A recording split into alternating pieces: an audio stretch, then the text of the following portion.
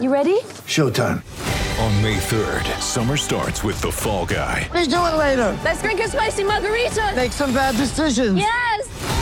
Audiences are falling in love with the most entertaining film of the year. Fall Guy. Fall Guy? Fall Guy. That's what the poster said. See Ryan Gosling and Emily Blunt in the movie critics say exists to make you happy. Trying to make it out? Nope. Because I don't either. It's not what I'm into right now. What are you into? Talking. Yeah. The Fall Guy. Only in theaters May 3rd. Rated PG-13. Hey everyone, welcome to another episode of Wake Up with the Warriors. We're recapping Game 2 here of the Western Conference semifinals between the Golden State Warriors and the Houston Rockets. This game had a pretty interesting vibe coming into it after kind of the aftermath of Game 1, where all of the discussion in Game 1 was really about the referees. Houston very upset with the way Game 1 had been called, or in many cases not called. The Warriors kind of taking offense at Houston going straight to the refs about everything in the story, and the narrative becoming about the referees rather than about the actual game and the fact that the Warriors were winning this series. So there was a lot of discussion coming into the game, how that was going to play out. Most people were expecting a very tightly called game. Andrew Bogut said on the Jim Rome show that he expected this to be a 5-hour game. He was obviously being hyperbolic, but the point remained. It actually ended up being a very well-reffed game. The refs were not trigger happy, but they were not letting things go that needed to be called. Neither team really had very many complaints through the night, so that was a very good thing. What did end up being a bummer was injuries, which you hate to see in a game of this magnitude, and it's hard to know how much they actually played a role. Just a few minutes into the game, Steph Curry dislocated his finger on his non-shooting hand. He immediately left the court, went to the locker room. They popped it back in place, put some tape on it. He was back in a matter of a few minutes, really. But you never know how much that disrupts someone. Curry did have an off night shooting the basketball. He was just 6 of 16 from the field and just 3 of 13 from beyond the arc. So one of the worst shooting performances that he's had in a while. Maybe that was just how his night went. Maybe it was the dislocated finger, or even just the tape giving him some added friction there on his shot, on his framing hand there. Who knows? But an even bigger injury came to James Harden of the Rockets.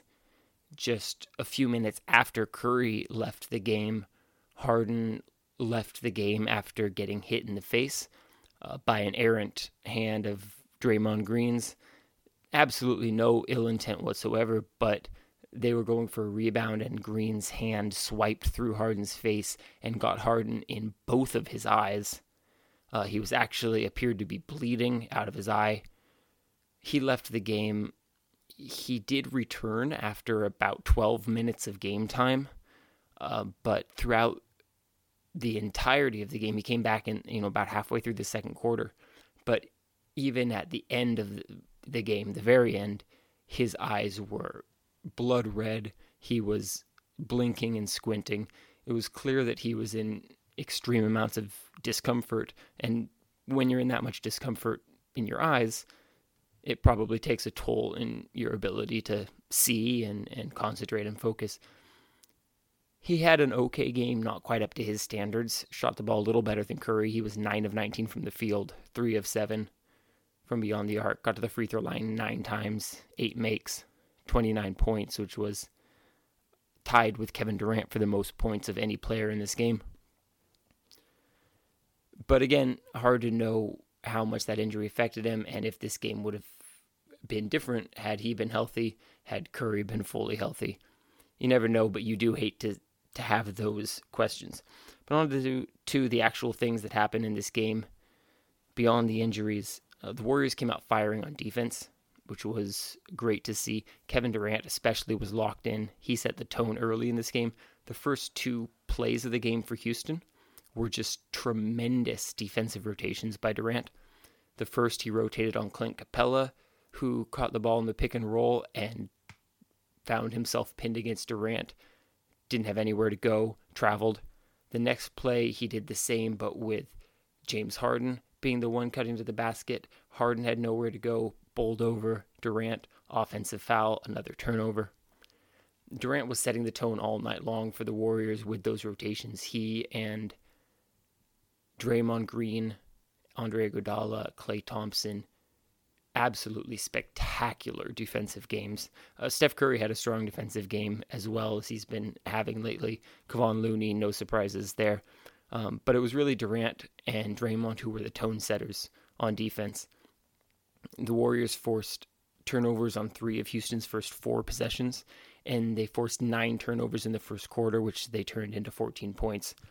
Funnily enough, if Durant was the tone setter on the defensive end, Andre Iguodala started to set the tone on the offensive end to begin the game. He scored the first 6 points of the game for the Warriors. He had a terrific line, 16 points on 6 of 9 shooting, 5 rebounds, 4 assists, a steal, and a block. He was up plus 17 in this game, which was tied with Klay for the highest in the game.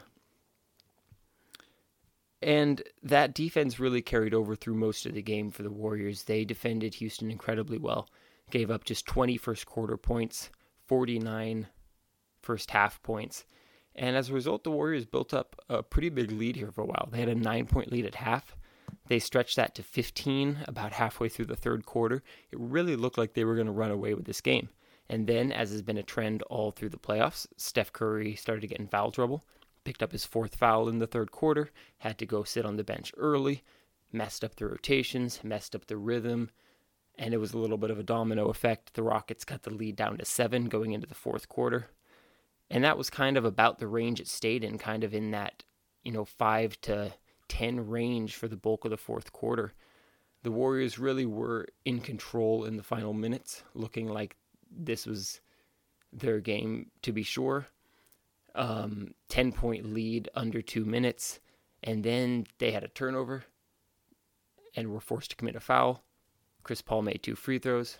Warriors came back down, had another turnover, forced to commit a foul. PJ Tucker had 2 free throws, came back down, didn't get a good look. Rockets had the ball, down 6, just under a minute left. Chris Paul got a wide open 3, and he missed it. And that ultimately ended up kind of being the nail in the coffin. So the Rockets showed a lot of spirit, showed a lot of fight there in those final seconds, because with about 2 minutes left, it really seemed like this game was over.